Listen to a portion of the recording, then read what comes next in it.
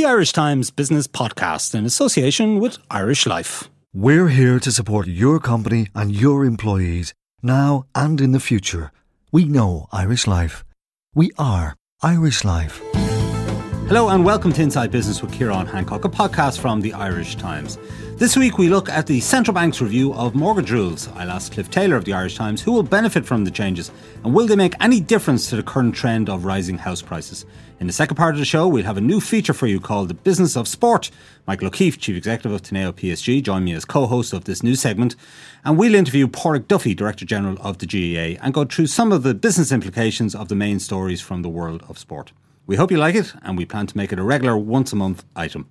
Before all of that, don't forget that you can subscribe to this podcast for free on iTunes, and it's also available on our website, irishtimes.com/podcasts.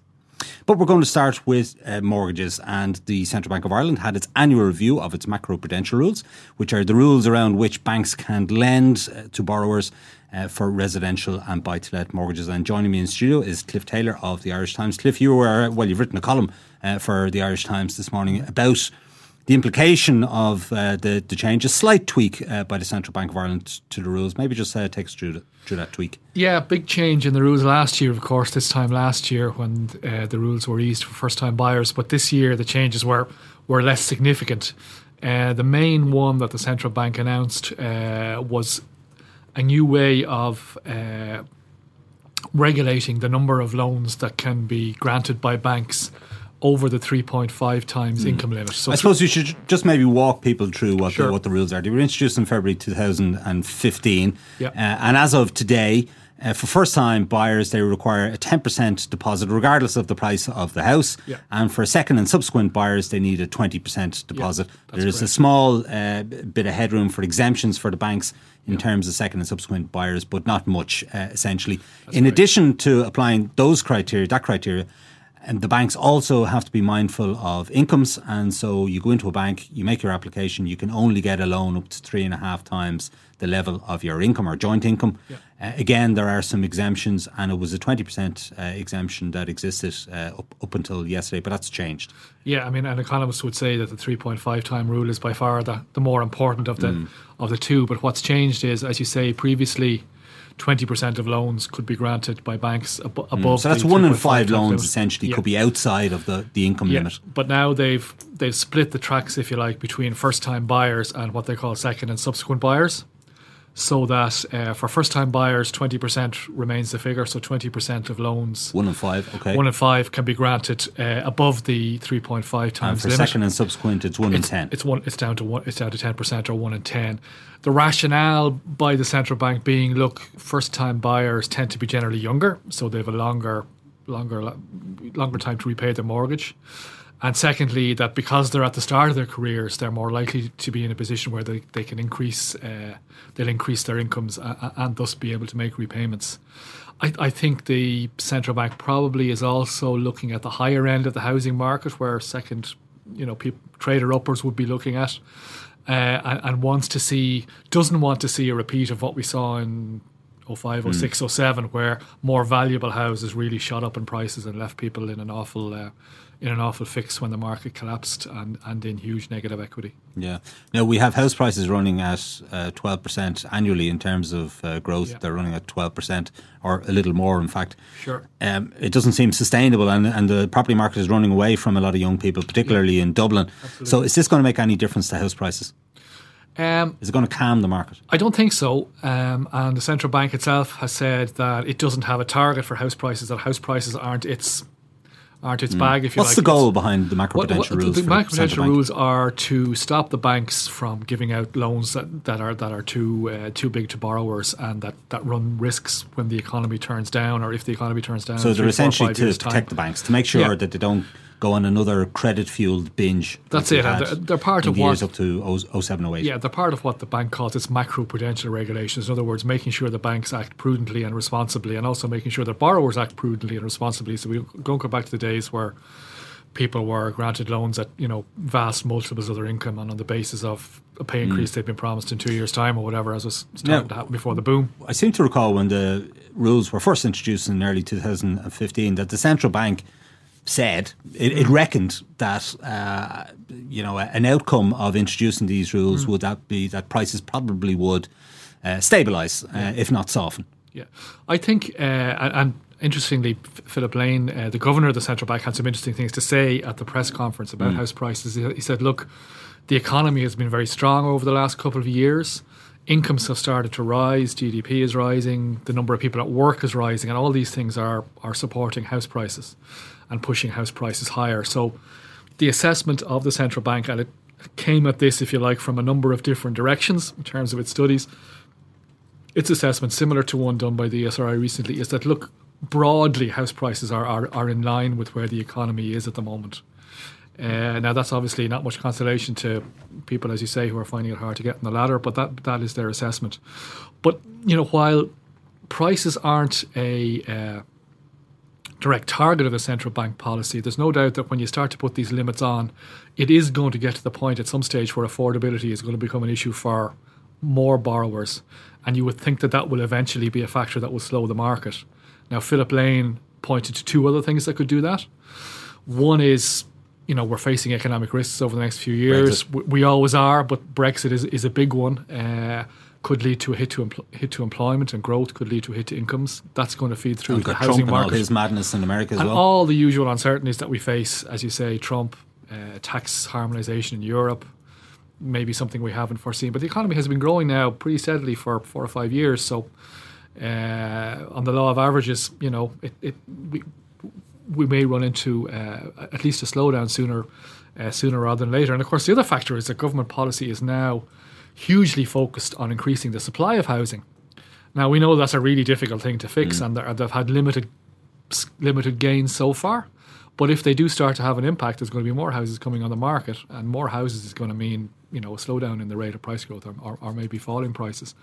What about rising interest rates? I mean, at some point the ECB is going to have to increase its interest rates. They're practically zero at the minute, and we've seen in the UK and the US an increase in interest rates, still modest. But nonetheless, interest rates, they have to go up at some point. They do, absolutely. There's no doubt that interest rates can only go one way from here. I mean, by definition, they're at 0% at the moment. The only question is when they're going to start going up. And, nobody expects interest rates to rise over the next 6 months or a year probably, despite signs of a pickup in the Eurozone economy. But when you're taking out a mortgage, you're not taking it out for 1 year, you're taking it out for 20, 25, 30 years. And we are at abnormally low interest rates at the moment. So are they going to go up at the end of next year? Are they going to go up in 2019? Are they going to go up in 2020? They're certainly going to start heading upwards. And as we've seen from the US in the last 6-9 months, once they start to go up, they don't just go up once, they go up two, three times. One of the interesting statistics in your column, and there were many, of course, Cliff, but one of the interesting ones was that in 2006, I suppose, when the property market was at its peak in Ireland, there were mortgage drawdowns of €28 billion. And this year, the figure might go as high as €7 billion, only a quarter of that. Sure. And it may not reach 7 billion. We'll have to wait and see, but it is on the increase. There's no question about that. So a lot of people might say, what's all the fuss about, a credit-driven boom? And it also strikes me as odd that when the central bank first introduced these rules in early 2015, they were criticised by politicians in particular for, making it really difficult for first-time buyers to get on the property ladder and for interfering in the market at a time when there was, damn all supply. And now they tweaked the rules then a year later, more or less 18 months later, and they got it in the neck from politicians for interfering in the market and screwing it up. And now they're going to be criticised even further as a result of making it more difficult for second and subsequent buyers to purchase homes. Yeah, I think when you're the central bank, you can't win. Is the bottom line of that argument.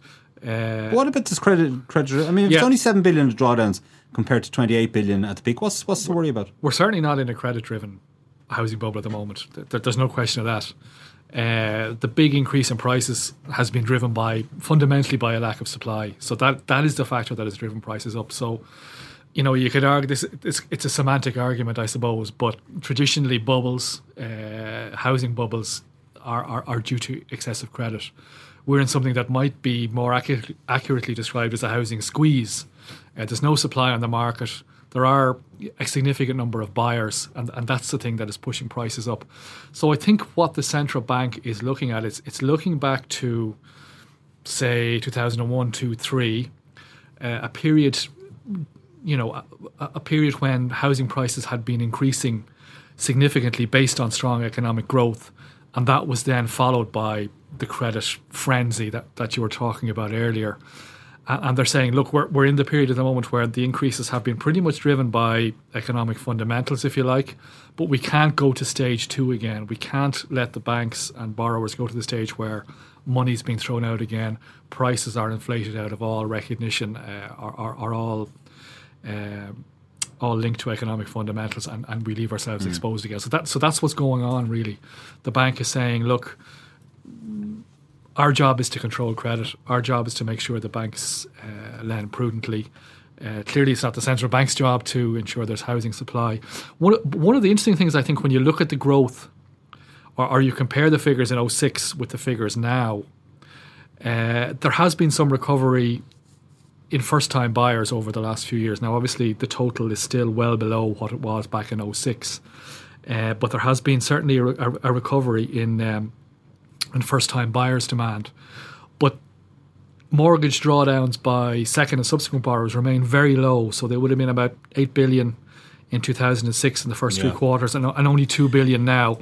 And the buy-to-let market, the switcher market, the equity release market have pretty much collapsed. Yeah. And of course, we're not factoring in cash buyers, who are now 50 to 60% probably of all house sales at the minute, which is extraordinary. Yeah, that's when you count in the big institutional funds that are coming into the market.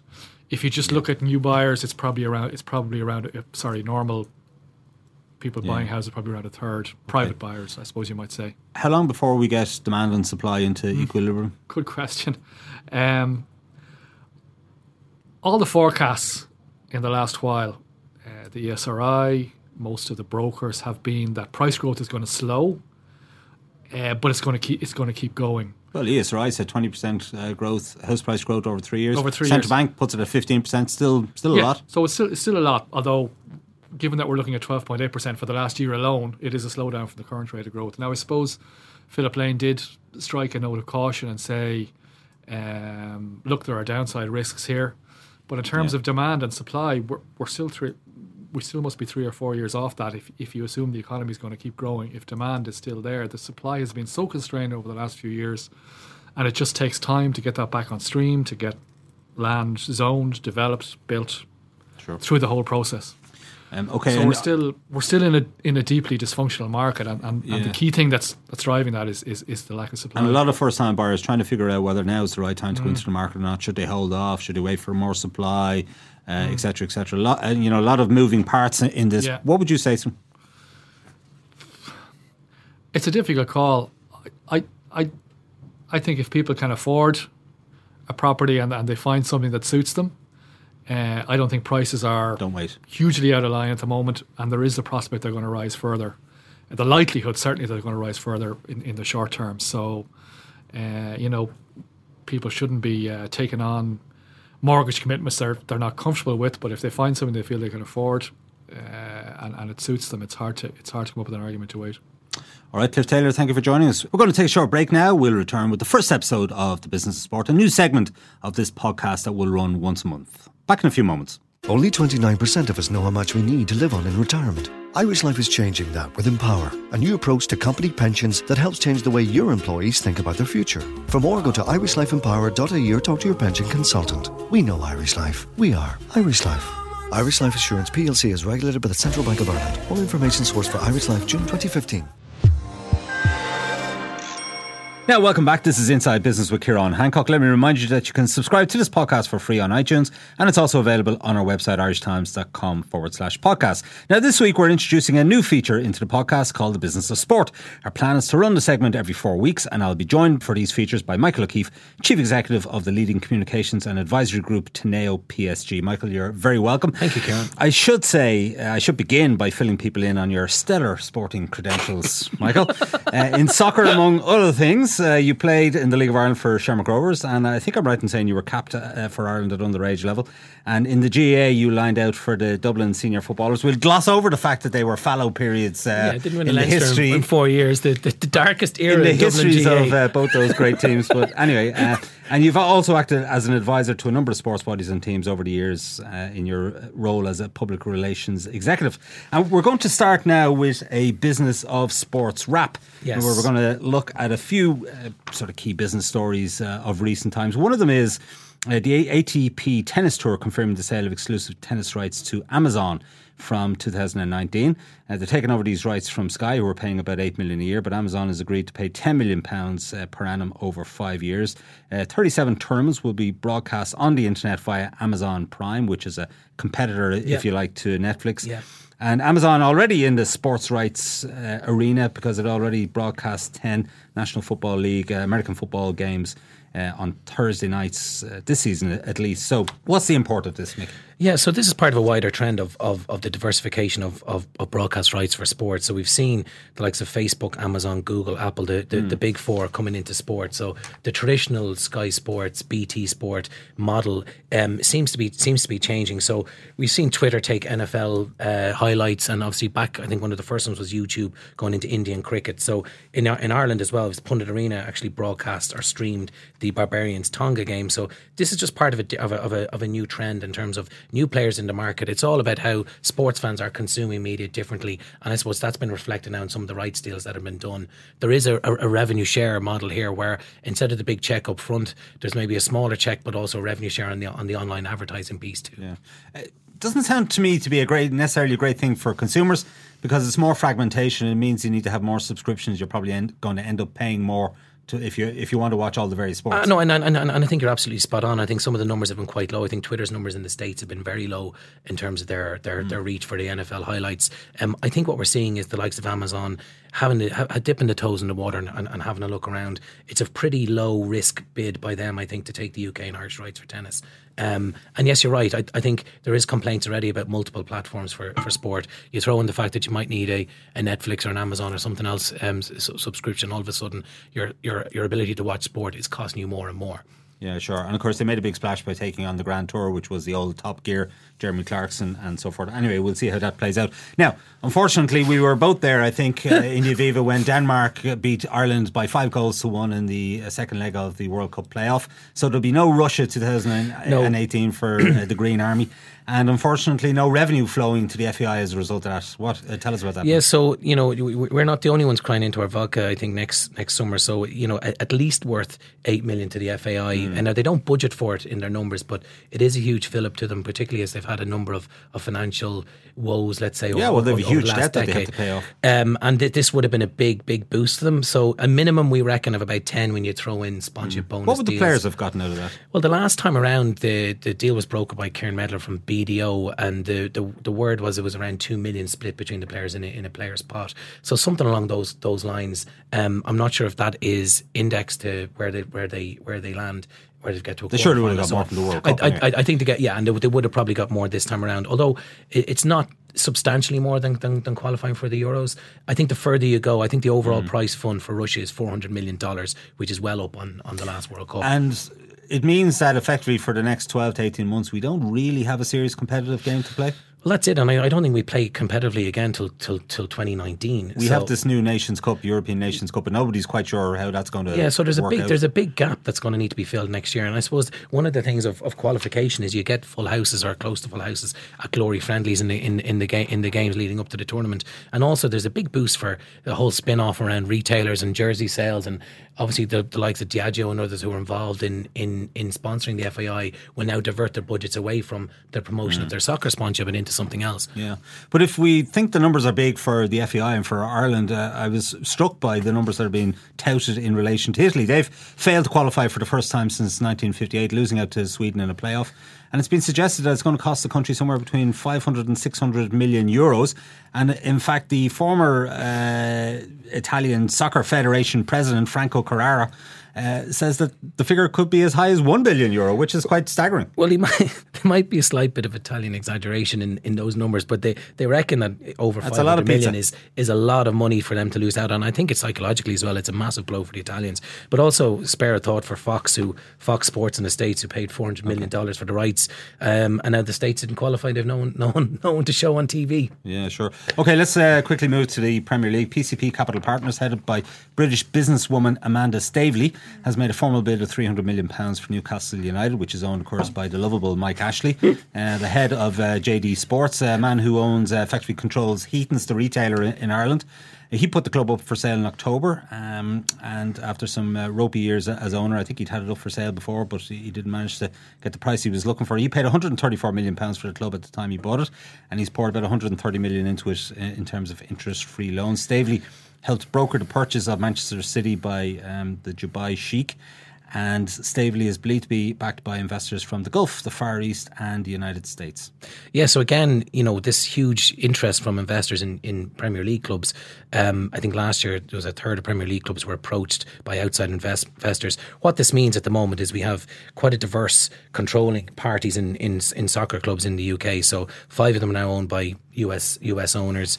I think 4 from the Middle East and Far East, and then 3 by European owners. So seeing a lot of guys. No love lost, obviously, between Newcastle fans and Mike Ashley. No, and he's out to cut out with a profit too. So he's going to sell the club for twice what he bought it for. Now he has invested in it over the years too, but and he's taken a lot of flack. Personally. I think what it shows is that these people don't invest willy nilly, and there obviously is money in Premier League clubs, so the attendances remain robust. Clearly there is, but I mean Newcastle, as we saw at the weekend, their performances on the pitch are pretty ropey.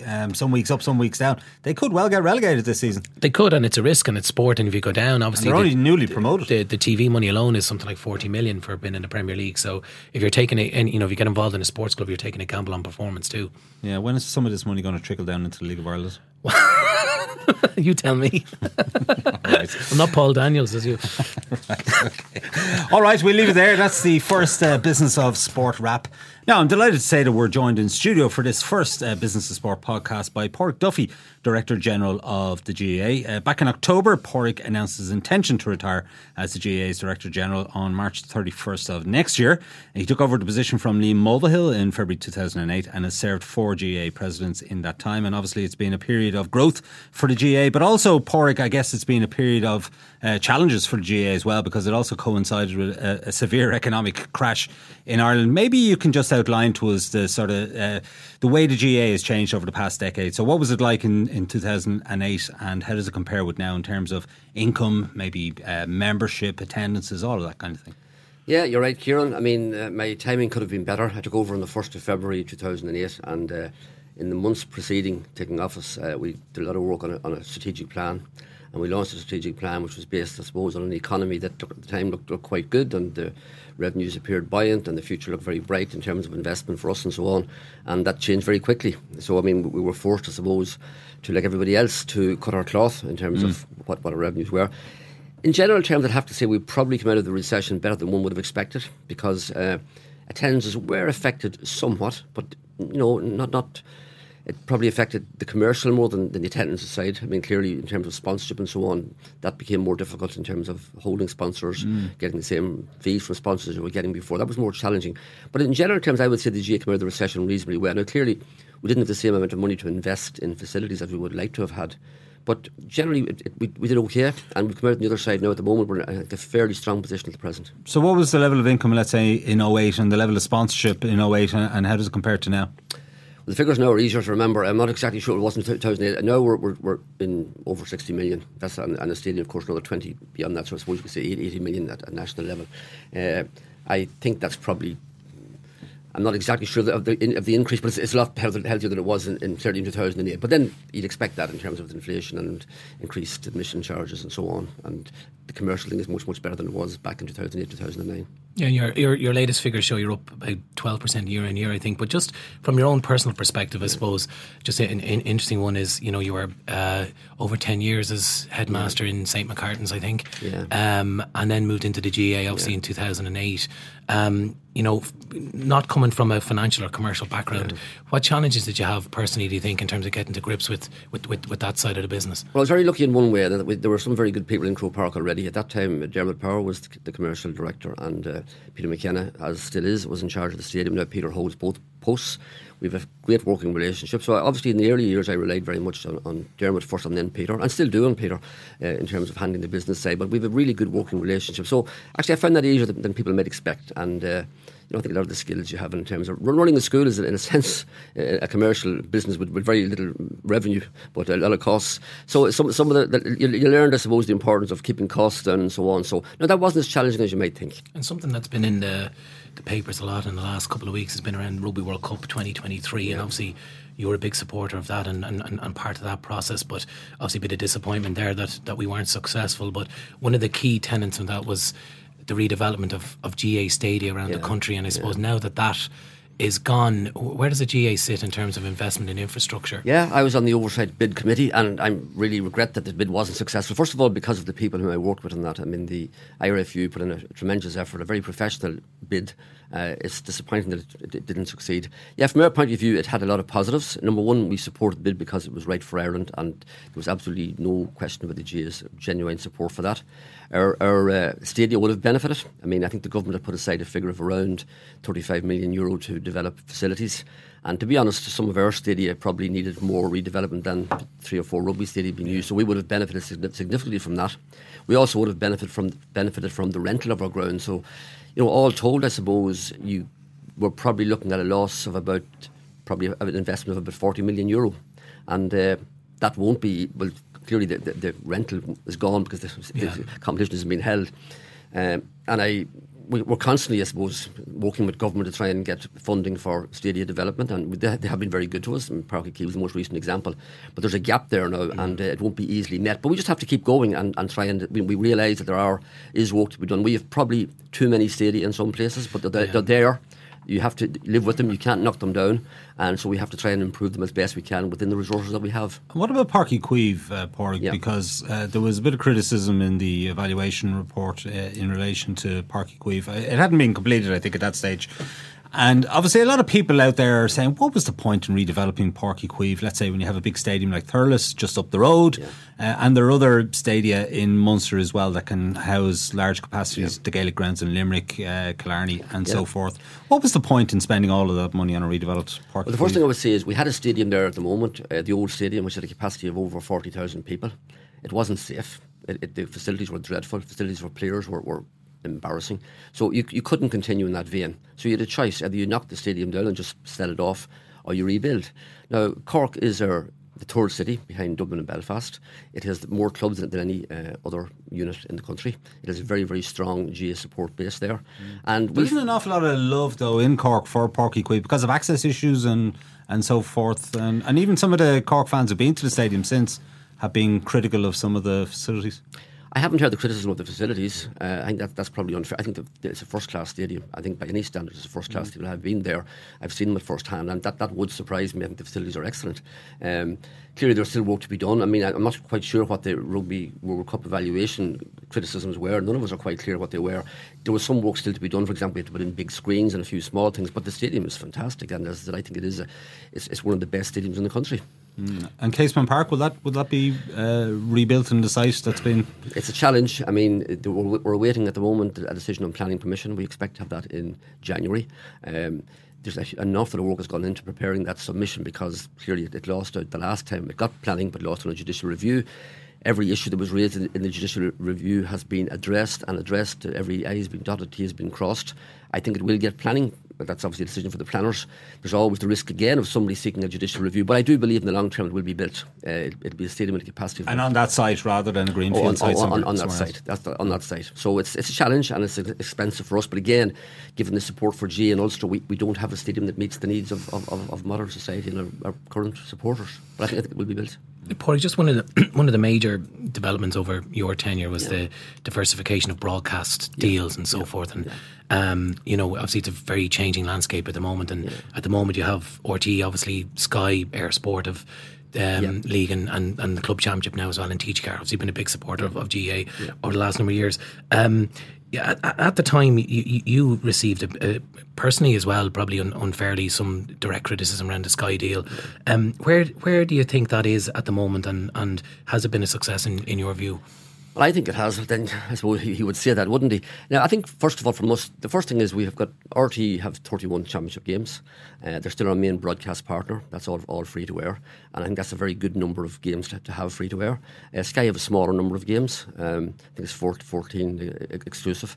I think it's actually a very good balance for us. It's really important for us that we have a strong terrestrial partner, be that RTE, TV3 or whatever it is. That's number one. But I think, let me maybe explain the background to the Sky deal. There were two things at play at the time. For us, it was essential. We had a huge demand from people overseas to see our games. I attended several sessions of the Global Irish Forum in Dublin Castle, and this came up constantly from people from abroad. We want access to see the game. So that was a two-pronged thing. We developed GAA Go, which has been hugely successful in terms of providing games through online.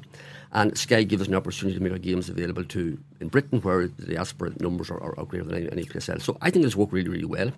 But I'd say also there's a financial benefit to it, not so much in terms of not just the financial benefit, but in creating some level of competition for GAA rights. We're in a difficult situation in the sense that I think rugby and soccer benefit from a number of things. They benefit from the fact that rights are now negotiated on a European base or a worldwide base. That benefits them. And also they have the big tournaments like Rugby World Cup, UEFA Championships and so on. We don't have those. So we have to maximise our rights as best we can. So I think that the Sky deal has enabled us, number one, to provide a very good service to the GAA community in Britain, which is a very large one, and it has also created a level of competition within Ireland for media rights. But clearly it has generated a lot of antipathy among a certain cohort of GAA members, and the fact is it might only be a small number of games that are exclusive to Sky, but if it's your team playing in that game, you know, a lot of people get annoyed about the fact that they can't see it on free to air. And I just wonder as well what the long-term goal is of Sky in terms of these broadcast is, because we've seen in the UK and with other sports that they come in small and they build it over time, and then they become the dominant broadcast partner. Do you see a day when that will happen here? No, that won't happen in the GAA, because we've made it very clear that we're committed to maintaining a terrestrial partner as the key broadcaster. That will not change. Irrespective of what Sky would want to do, that won't change. And in fairness, they haven't indicated to us that that's their goal, but that will not change from our point of view. But might they get more rights? At the moment, I think as the balance we have at the moment is perfect. Let me say this. We have 31 on championship games on RTE. We have the other 14 on Sky. I wouldn't like to see us broadcasting any more games. I think attendances are huge for us, not just from a revenue point of view, but from a promotional point of view. We want people to come to the games. So my personal opinion is that we would not increase the number of live championship games, TV games. So I don't see any change in the current model, to be honest. Yeah, but you just mentioned the gate receipts there. I think according to the last account it's about 50%, and then commercial, which is sponsorship and broadcast, but another 30%. Right. One interesting part as well, which some people might know, is the difference between the stadium and the GAA itself. Could you just give us a bit of background on how the stadium is run? Like, obviously it's a conferencing centre, it's a place where music concerts are held, and how that is separated out from the GAA, I suppose, as a wholly owned subsidiary. It has a separate board, obviously with GAA membership on it, and the president of the GAA serves as president as chairman of the board. It runs the stadium, as you say, exclusively, and the goal at the end of the day is that it generates revenue for the GAA. That is the goal. And at the end of the year, it pays a dividend back to the GAA. That dividend in recent years has been around 7 million. That's their goal. That's Peter's challenge as chief executive of the stadium, is to generate revenue for the GAA. And it's a model that's worked very, very successfully. So it does operate separately, but with a strong GAA representation on the board. But we also have 4 external directors who bring a lot of different skills to it that maybe GAA people wouldn't have. I'm on the board, the president's on the board. Sure. We have 4 external directors who I think from a wide range of experience. And you have the hotel as well, don't you, across the road, which is operated by the Doyle Group. Correct. Is that separate from the stadium, or is that part of the stadium's operation? No, it's part of the stadium's operations. Yeah, right. And so that feeds into the stadium accounts. Into the 7 million. Yeah. Maybe part of, obviously this is a great time for Dublin GAA for football. At least, thank goodness. Myself and Mick would say here and all that. But obviously it has put a lot of focus on the size and scale and financial power that lies behind Dublin GAA at the minute. They have a huge sponsorship deal currently with AIG, which I think Michael might have been involved in some way in negotiating, and you know, the reports would suggest it's about €800,000 a year. That's a lot of money. They have other commercial deals as well, and they get some central funding from the GAA. But then you have the smaller counties that might only be getting, let's say, 20 or 30 grand. How do you square the circle on that? And what are you thinking in terms of funding and how you might even the playing field going forward? Yeah, really, the answer is you can't, because Dublin have resources and have access to resources that nobody else has. I mean, if you give a good example, take Dublin, what they can bring in terms of the AG deal and so on, and compare that with a lead. Which is great for the GAA, isn't it? To bring a multinational sponsor of the quality of AIG into the fold, effectively. And look, I've said this, I think in terms of the competition structure, it's impossible to expect a Leitrim or a Longford or a Carlow or even a Monaghan or a Cavan, perhaps, with counties with smaller populations, to compete with a Dublin. I think we need to probably in the long term look at our competition structure. I know we're changing it next year again, but this issue of a second tier or a third tier, I mean, in hurling we operate through 5 different tiers of competition. In football there's a resistance to change, and we still have just one. They all play in the same leagues, they all play in the same championship and so on. And they can't compete. And the thing is that if Dublin do their business correctly, run their affairs well as they do, then they'll always be extremely competitive. I don't believe they will dominate. I mean, I'd make the point that in the last number of years, while they've won 4 out of 5 All-Irelands, they won three finals by 1 point, one of them after a replay, another one by 3 points. So the dominance isn't as strong perhaps as people sometimes think. What about this notion of splitting them into, let's say, North-South? Colin O'Rourke has been an advocate for that. Oh, I'm totally opposed to that. I mean, for me, one of the strengths of the GA is Dublin, Hill 16 and all of that. And I think if you try to do that, you absolutely be self-destruction. I mean, there's nothing to match the enthusiasm that they bring to the Hill, they bring to GA games, the colour and glamour and so on. I would be absolutely totally opposed to that. The idea of a North Dublin, South Dublin, Fingal team, it won't fly. There's no appetite for it in the GA, even among, I know Colin O'Rourke pushes the idea constantly, but I don't hear anybody else arguing for it within the GA. You mentioned earlier on about the diaspora and bringing TV and access to games and GA Go and other things have been very successful. But like at this time of the year, we've seen the Fexco Asian Games, the AG Hurling Classic, you have PwC guys heading off, the All-Stars heading off to Singapore, and obviously the international rules with Airgrid and so on. What's the benefit of these? Is it a diaspora thing, or is it to promote the GA externally, or is it a balance of both in your view? Well, I think first and foremost it's the diaspora thing. We don't have aspirations to conquer the world or spread our games worldwide. That's not going to happen. But I was in Australia recently for the first test in Adelaide, and to see the enthusiasm, there's not a big Irish population in Adelaide, but to see the enthusiasm of the Irish people there when the team comes out, it absolutely is fantastic. It was the same story in Perth. So I think that they love to see the teams coming out. They love to see the top players. It's not about trying to say we're going to spread the G all over the world. Everyone's going to start playing hurling and Gaelic football. That's not going to happen. Essentially, it's for the diaspora. I mean, you mentioned Asia. We have a very strong presence, in GA presence in terms of clubs in Asia and so on. They're going to Singapore, as you say, next week. But they want us out. The invitation comes from them. We don't go unless we're invited out there. So it's really to give people abroad a chance to promote the game, letting some of their friends and so on. I mean, a lot of the people who play our games abroad are not Irish. They're friends of the Irish who moved out there or are working out there and so on. So they're nice things, but they're not essential to what the GA is about. One kind of big question I suppose I have, and sitting where you've been for the last decade or so, is around the kind of eternal debate around like the GA's uniqueness as a sporting cultural organisation and the volunteerism and the amateur status, and balancing that with a hard-nosed commercial aspect as well. Like how do you balance, like that's a very fine line that you have to tread as an organisation. It's very difficult. I mean, there are certain sponsorships, for example, that we don't take because our members wouldn't accept it. We don't take any betting, we don't do alcohol at national level and so on. It is a fine line. At the same time, there's a reality there that people within the GA realise that if we want to develop the organisation, we need funding to do that, and you're trying to achieve that balance all the time, and we're held to account. I mean, you mentioned the Sky deal earlier on. It happens around sponsorships and so on. We have to be very careful what we do and what we don't do. So it is tricky, and I mean, there's a hardcore within the association who are very keen on the volunteer part of it and the amateur part of it and so on. Having said that, within the same membership, there's also, we have plenty of breaches of our own rules in terms of payments to managers, coaches and so on. It's a very hard thing to keep right, and that's perhaps is the biggest challenge of all. It's not around that commercial balance, it's around the fact that within the organisation we have an industry around people, paying coaches, paying managers and so on, that is almost impossible. We found it impossible to deal with. Yeah, and actually on that point, Pádraig, do you see a day coming down the road, maybe some years down the road, where inter-county players are being paid to play GAA? No, I don't think inter-county players will be paid because number one, Mick mentioned, go back to Mick's earlier question, the ethos of the association is the association won't stand for that. It would rather have, I'd say, a much smaller organisation, a much smaller commercial operation than pay players. It would not pay players. What we need to do in terms of players is and we have improved considerably in recent years, and in fairness, a lot of it with the help of the GPA. We need to look after our players better. Player welfare is hugely important. We have to put resources and time and money into that. and keep our game amateur. Now, I know we're running against the tide because worldwide there's very few elite sports that are played at an amateur level. But the ethos of the association is no, we're going to remain amateur. Okay. We're nearly there. Just on lines on the sand, Croke Park, naming rights. No, won't happen.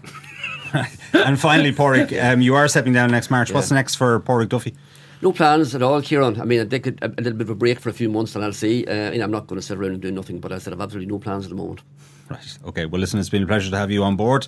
You're breaking new ground as the first interviewee on this new segment of Inside Business, and Pádraig Duffy, we're delighted to have you on board. Thank you very much. Thanks very much. Okay, that's it for this week from Inside Business. I want to thank my guests Cliff Taylor and Pádraig Duffy. I'd also like to thank Michael O'Keefe for co-hosting the business and sports segment of the podcast, and his colleague at Teneo PSG, Kieran McSweeney, for his help in researching the sports features. Declan Conlon produced the show with JJ Vernon as sound engineer.